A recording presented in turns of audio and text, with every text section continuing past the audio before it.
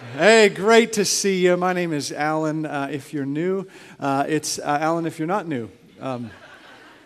I did something I've never done before last Sunday. The reason I wasn't here is I was foolish enough to run in the P.F. Chang's marathon gig. Now, I got to be kind of fully up front. I did the half marathon, not the super weirdos who did the full marathon. But first time I'd ever ran more than 5 miles was in the preparation for this. Never run in a race before, never had numbers on the front, and it was an incredible time. It was quite the experience. The whole thing for me, not that you came on Sunday morning to hear about this, but you're stuck. It started off great for me. I mean, it was a beautiful Sunday morning. There's thousands and thousands of people, 30,000 runners doing this half marathon, and the energy and the excitement was just amazing. I did exactly what I was told not to do when the thing started, is I ran a little bit faster than what I had intended on the first part of it, and but everything was just going so great. I was passing people, having a great time. I was actually praying for people while I was passing them because they were so slow, and I really was. I wasn't expecting that. I remember this older guy.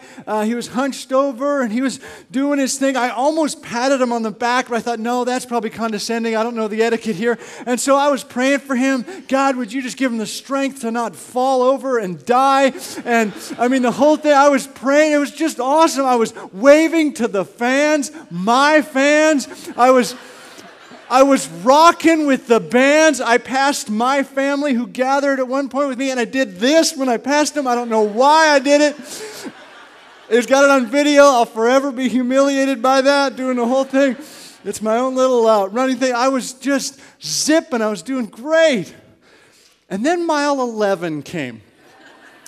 My plan for the whole race was to give it all I had at the very end to kind of kick it in, and I'd been training and practicing so that for the last mile or so, or 3 miles, that I would kind of have a little extra energy and kind of rush over the finish line.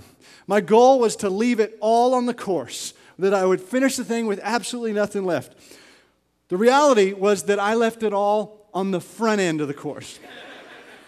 And when I got to mile 11, I had nothing left. The tank was empty, absolutely empty. The only reason I continued to move was just kind of muscle rote memory. And I was told when you cross the finish line, they got pictures and all that kind of stuff. Raise your hands, don't look at your watch, don't look down, and smile. I was thinking about this for the last half a mile. Raise your hands and smile. And the picture of me was my hands about this high, going like this. And that's all I could get out. I wanted to do this, and all that came out was, That's all I had. Absolutely nothing. But now, the whole, and the last mile, I'm running, and people are passing me. That old guy who was hunched over. He's passing me, looking up, doing this thing, and I look over and I think, I prayed for you. I shouldn't have prayed so hard. And so, but the whole thing was an incredibly thrilling experience. And very humbling. It was humbling to be surrounded by incredible athletes, incredible runners, to know that I had put X amount of work into this, and folks are just zipping by me. Today we're talking about humility. If you're new with us, we are taking all of 2011 to look through God's whole shebang, God's overall story, and we're looking at the characters in the story. This morning we're looking at the character of Moses. And Moses is really the main character. Other than God, Moses is the main character in the Old Testament story. He's credited as the author of the first 5 books, which are referred to as the Pentateuch, the very core of Jewish scriptures. He is the main character in the main story in the Old Testament, and that is the Exodus story. This first section of the whole shebang is called the Exodus. It is about Moses' story of freeing the people from slavery in Egypt. Moses is really the big dog in the New Testament. It says that Jesus is even more worthy than Moses. He was saying this was said to a Jewish audience who understood just how big Moses was. Moses was the big dog, and the bigger they are, the bigger we are, the bigger we get, the more we need to embrace the character issue of humility. and understanding who God is and where we fit in this whole deal. We're going after humility this morning. Would you bow your heads with me, please? Father, we are thankful for your story. And once again, we enter into it with humility. God, may we not enter into the story of Moses assuming we understand all this. We've seen the movies, we've heard it all. God, would you come and surprise us? Would you come and move us and form our character this morning? We pray in Jesus' name. Amen. Kind of setting for the story is that the people of God, the Israelites, find themselves in slavery in Egypt. And the story that we've been looking at so far, Abraham and Isaac and Jacob, is the formation of the people of God. And it's a family that grows and grows and grows and grows, grows in numbers, grows in power. And now they become thousands upon thousands in Egypt, and they're a threat to the Pharaoh. So the Pharaoh puts them in slavery. And Moses is a Jew. He is an Israelite who, great story, you'll have to look at this another time if you're not familiar with it, but he becomes part of Pharaoh's castle, if you will. He gets raised with the Egyptians. He gets the education and the opportunity of the Egyptian elite, of the Egyptian royalty, but he is Jewish. And we're going to jump in our story in Exodus chapter 2. Exodus is the second book in the Old Testament, and then we're jumping in on chapter 2.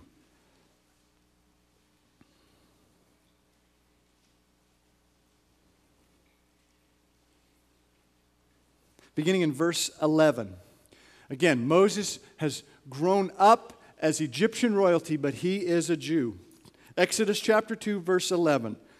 One day after Moses had grown up, he went out to where his own people were and watched them at their hard labor. He saw an Egyptian beating a Hebrew, one of his own people. Glancing this way and that, and seeing no one, he killed the Egyptian and hid him in the sand. The next day he went out and saw two Hebrews fighting. He asked the one in the wrong, "Why are you hitting your fellow Hebrew?" The man said, "Who made you ruler and judge over us? Are you thinking of killing me as you killed the Egyptian?" Then Moses was afraid and thought, "What I did must have become known." When Pharaoh heard of this, he tried to kill Moses, but Moses fled from Pharaoh and went to live in Midian. So let me pause here for just a moment. Moses, afraid for his life, now leaves Egypt and he goes to Midian. He is there for 40 years and he becomes a shepherd, a lowly shepherd in Midian for 40 years after having grown up in Egyptian royalty. It says down in verse 22, he says, "I have become an alien in a foreign land." This is a huge transition for Moses. He goes from the very elite to the very low. He goes from Egyptian royalty where he says, "I am the man. I am going to save my people from slavery. I have the education. I have the opportunity. I have the strength. I have the willpower. I am going to do it. I'm him." He goes from that to, "I'm worthless. I just need to walk away from this, and I have no part in that story whatsoever." See, neither of those things are humility. Neither of those things. It is not humility to say, "I'm worthless. Oh, look at how little and small and insignificant I am." That is not humility. Humility obviously isn't saying, "Wow, look how powerful I am." It's also not saying, "Look how worthless I am." Moses had not learned what humility is yet, but he's moving in that direction. My guess is that most of us in this room can identify with both of those extremes that Moses had experienced, the high and the low. I love my job. I love what I get to do here, and a part of that is being able to connect with you all on Sunday mornings, and I love being able to read and enter into God's story and to have opportunities to hopefully encourage and challenge us here as we do life together here in this place. But it's hard for me to describe just how awkward it is when I have a bad Sunday. How awkward it is for me when I have a bad sermon. It's just kind of funny because I come around, I interact here or in the lobby or whatever, and you pretend like it never happened when it's a bad Sunday. It's really interesting. We all do. We kind of just pretend like you weren't just sitting here for a half an hour. And so what I can just see it on your face, don't mention the sermon, don't mention the sermon. And then we talk like as if we had just run into each other in the mall or something. And then you'll say, so, how's the weather? Man, it's getting chilly out there. I mean, it's just like we just kind of bypass the whole thing. The whole thing is just a little bit awkward. I have a buddy who is a pastor who says those are his I'll never preach again sermons. And what happens is we start to consider other occupations because obviously we're not very good at this one. And so I think each of us has those days where we feel like we are the Egyptian royalty, and we have those days where we feel like we are a lowly shepherd. Moses is in Midian, in the desert, for 40 years. And then he encounters the burning bush. And this is a story that most of us are probably quite familiar with. And now this jumps in on chapter 3.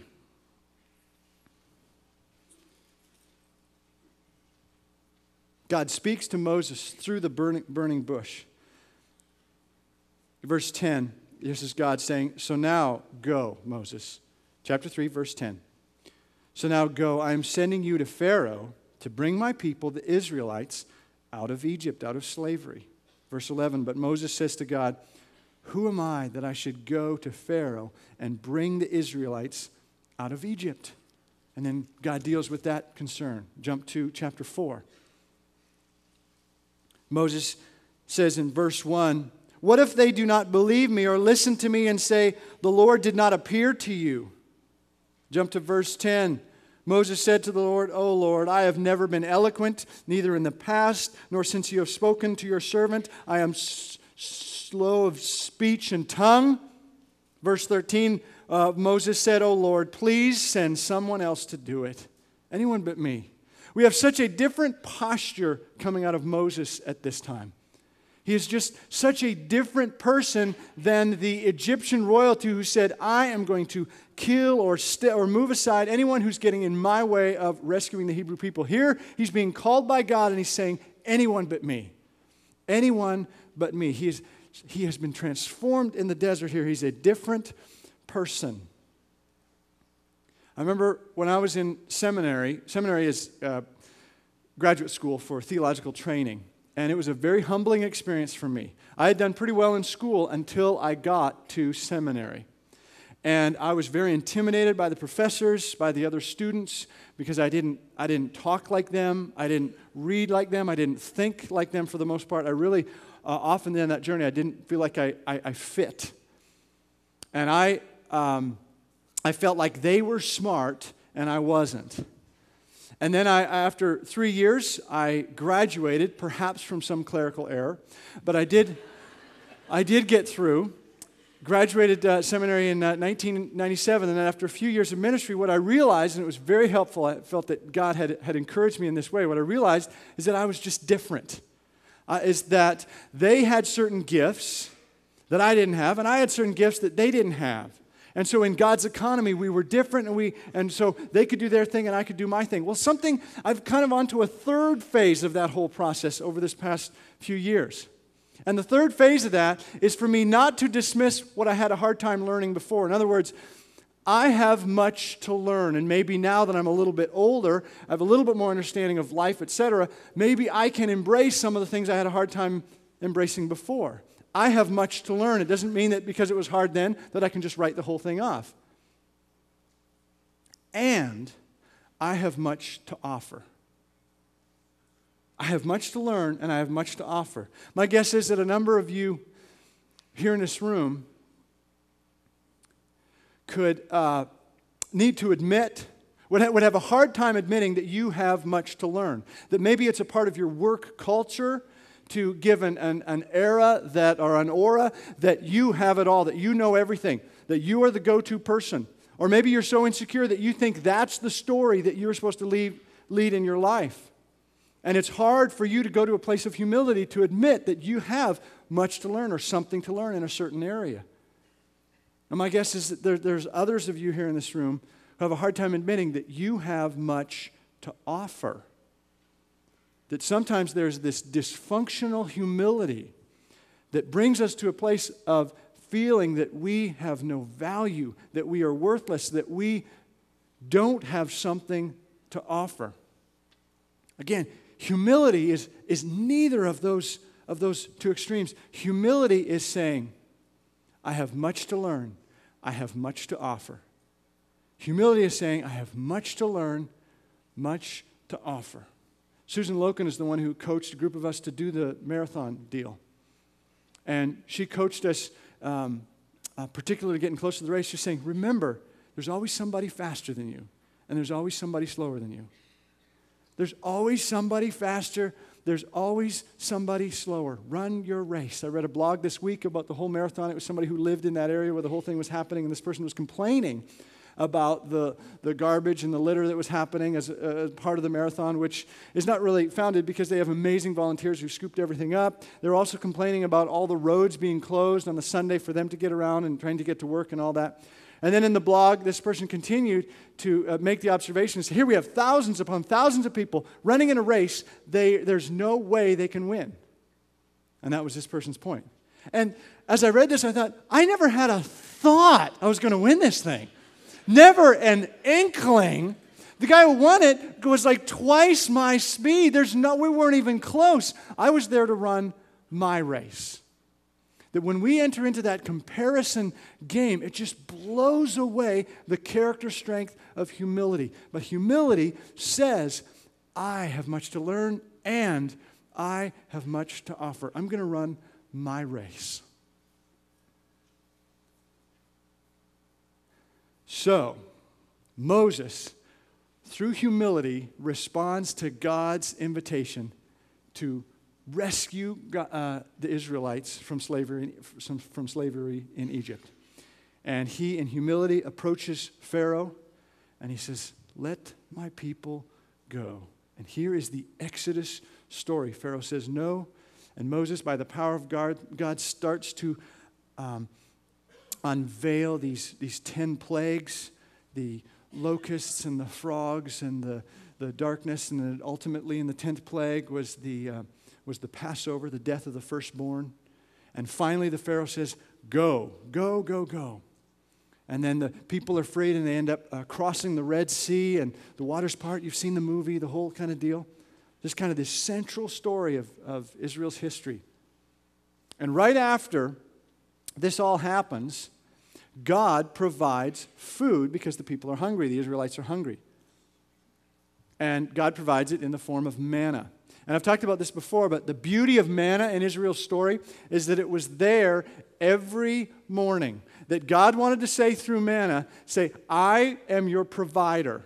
I will provide manna every morning in a double portion before the Sabbath so that you don't have to worry about it. I don't want you to collect more than one day's amount of food. I will provide. You can trust me. Trust me every day. Trust me. Trust me. Don't take more than what you need because the next day I will provide again. Trust me. Trust me. Don't take off without me. Don't get cocky and overconfident because you've had some experience where you really realize you have a lot to offer and then boom, thanks God, you've set me up well, I don't need you anymore, and boom, take off. God says, every day, stay with me, stay with me, stay with me. The position of humility is a position that says, I have much to offer. And from the perspective of the Israelites, they were God's people. This was the family, the people that God chose to bless the entire world. They had tremendous to offer to all of humanity.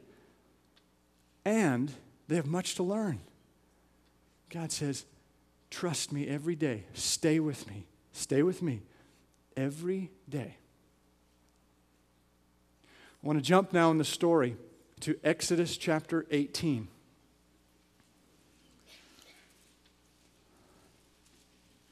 Moses, while he was in Midian, he married a Midianite woman named Zipporah.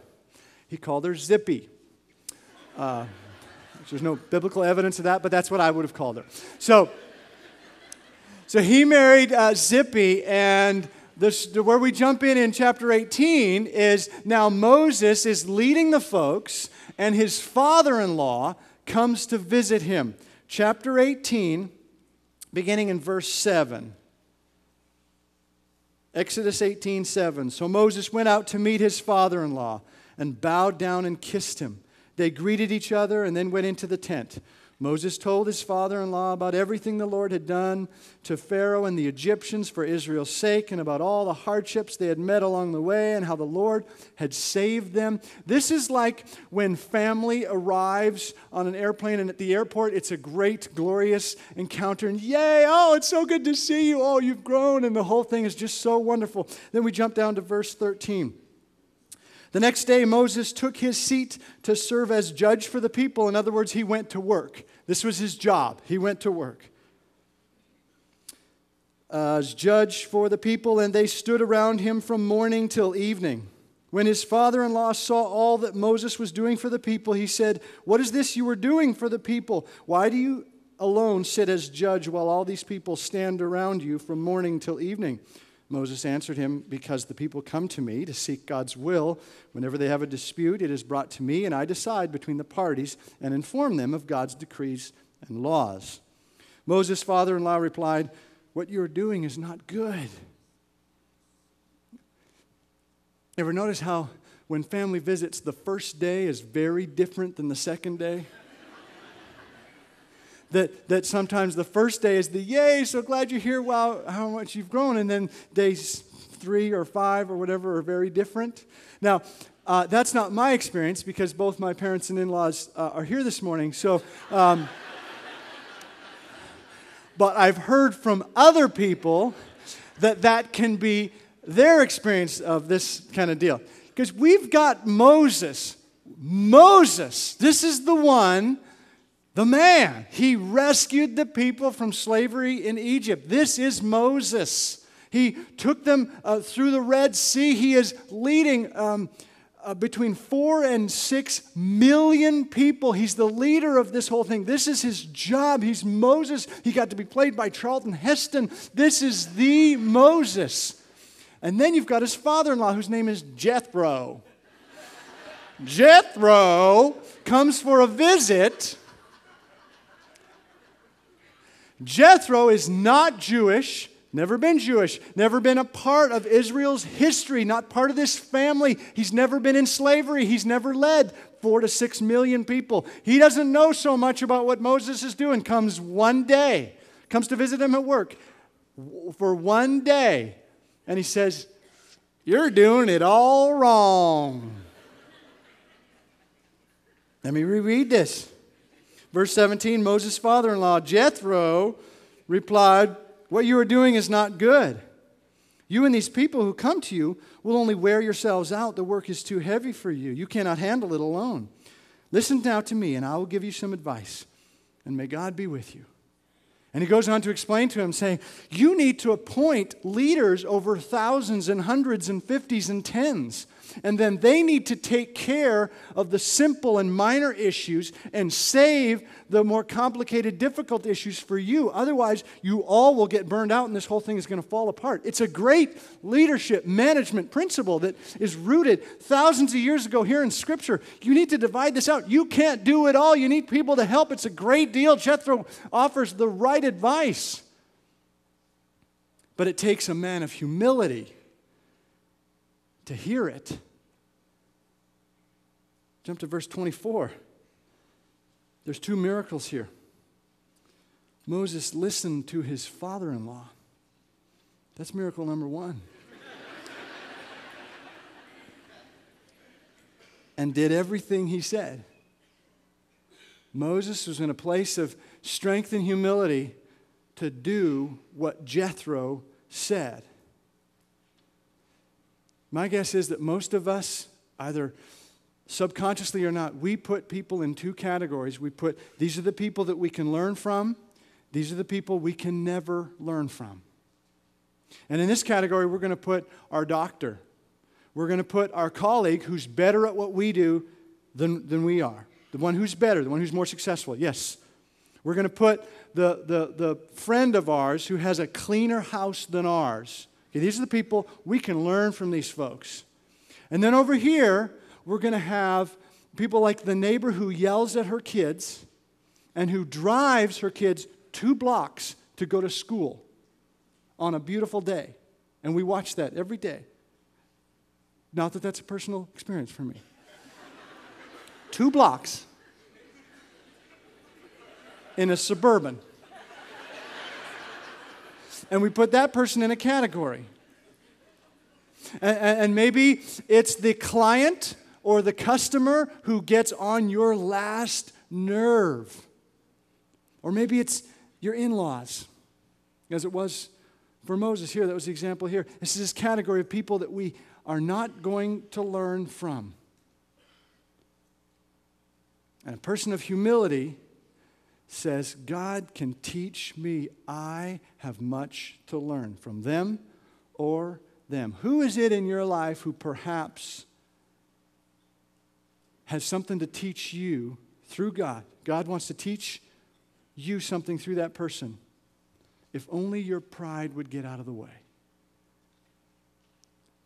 Is there perhaps an unexpected person in your life through whom God wants to teach you something?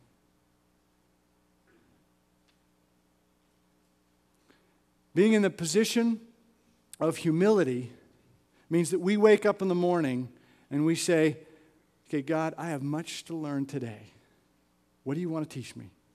However, through whoever, God, I am in a position to learn from you. The story goes on. I'm going to jump now to Exodus chapter 32. What happens between Exodus 18 and 32 is that Moses goes up Mount Sinai.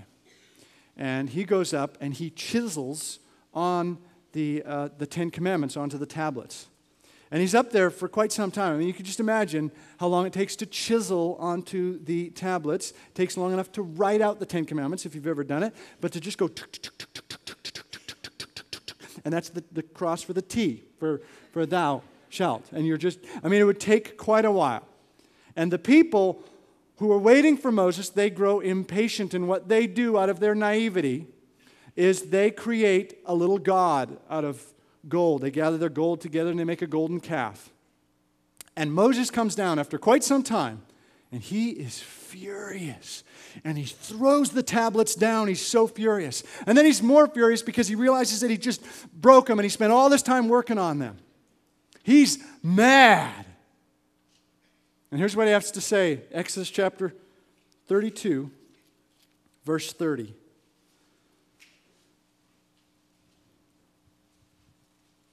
Moses had to cool down a little bit. The next day, he said to the people, you have committed a great sin. But now I will go up to the Lord. Perhaps I can make atonement for your sin. So Moses went back to the Lord and said, oh, what a great sin these people have committed. They have made themselves gods of gold. But now, please forgive their sin. But if not, then blot me out of the book you have written. If not, blot me out of the book you have written. Here we see a glimpse into the depth of Moses' character. He's saying that this whole story is not about Moses. It's not about me. That this whole world-changing event that I got to be a part of, that will be passed down from generation to generation to generation, that we now talk about here millennia later, that story is not about Moses. That story is about God. And Moses here is saying, God, I'm willing to let you delete me from this story. Delete me. Erase Moses from this story in order to accomplish your purposes. That is a position of humility. And he needed that kind of strength to handle what was to come, because ironically, that's ultimately what happens to Moses. We find in the next book, in the book of Numbers. We're not going to go there. I'm just going to tell you the story or remind you of the story. Moses disobeys God, and it's not a huge thing to disobey. God said this, and Moses just simply didn't do it. And as a result, God said, you will not be the one to take the people into the promised land. Moses, you've done well. You've come right here to the very edge of the promised land, but someone else is going to finish the job. Your part of this story is done. And that that next part of the story, that next person, that's the character that we're going to take a look at next week. You won't want to miss it. But he says to Moses, you are not going to be able to finish this job. Moses is the key human character in the Old Testament story, in the Exodus story, in the Pentateuch. But it's not about him. If you were here with us last year and we went through the unwritten section and a reminder that you are a key player in the whole shebang in God's story. You have a key significant role in your family, in your place of influence, in your work, with your friends, etc. You have a key role, but the whole story is not about you. It's not about your legacy. It's not about your name. It is about God.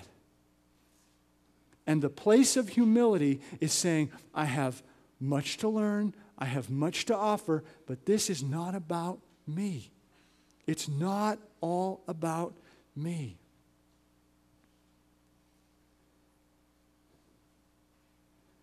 The Israelites left Egypt. They left slavery in Egypt and they traveled in the desert for 40 years. And the Egyptians had a name for those Israelites. They called them the Apiru, or the dusty ones. The Egyptians called these Israelites who left, they called them the dusty ones because they were in the desert for 40 years. We are the dusty ones. We are the dusty ones. We are not the polished, shiny, perfect trophy sealed up in the up on the shelf somewhere. We are messy, dirty, imperfect, in need of humility. We are the dusty ones. When I was in college, there was a popular worship song that was a part of the college ministry that I did, and playing guitar and all that kind of stuff. And it was called Shine, Jesus, Shine. Some of you might remember that song. It was a real happy song. Shine, Jesus, up with people kind of thing. Song. And the point of that song was saying that Jesus is the one who is to shine. Jesus is the one who is to shine. He is the Messiah. He's the Savior. He is the light of the world. We are not. We are the dusty ones. It doesn't mean that we're useless. Dusty things are not useless things. You have much to offer. Now, some of you 30 minutes ago when I said the topic for this morning is humility, you checked out because you thought humility, that's the last thing I need to embrace or learn about. Because my life is so hard, I feel so low about myself, I don't need to hear or learn anything about humility. No, humility doesn't mean that you crush yourself down to nothing. A part of humility is embracing the beauty of who you are, that you have something to offer. Don't ever forget that. But humility also embraces the fact that we have much to learn. May we enter into our days with humility, saying, God, what do you have to teach me today? We are the dusty ones. We are going to have imperfect days. We're going to have days where we miss, where we make mistakes, etc. We are not the perfect gold trophy on the shelf. We are the dusty ones. May we in humility remember we have much to offer and much to learn. Would you stand as we close here this morning? I'd love to pray with you and then dismiss you. Bow your heads with me. Father God, thanks again for your story. Thank you for the story of Moses, who was so powerful, yet you taught him the incredible character trait of humility. That through his years in the desert, etc., he learned that he truly does have much to offer. You've called him to something significant, but you also have much to learn, teach him in the process, and that he took that role on with great humility. Father, I pray for persons in this room who need to embrace this morning that they have much to learn. That we would all remember that we're not too old, too smart, too experienced to be in a place where we can learn from many others. Perhaps others who are not as good at what we do, perhaps those who are younger, whatever, that we would be at a place of humility to say we have much to learn. You're not through with us yet. And I also pray for those in this room who need encouragement today. A reminder that they have much to offer. Father, I pray that hearts would be warmed by your reminder today. You have created them for an amazing purpose. We each have much to offer. And it's according to the character of your Son, Jesus Christ, that we pray. Amen.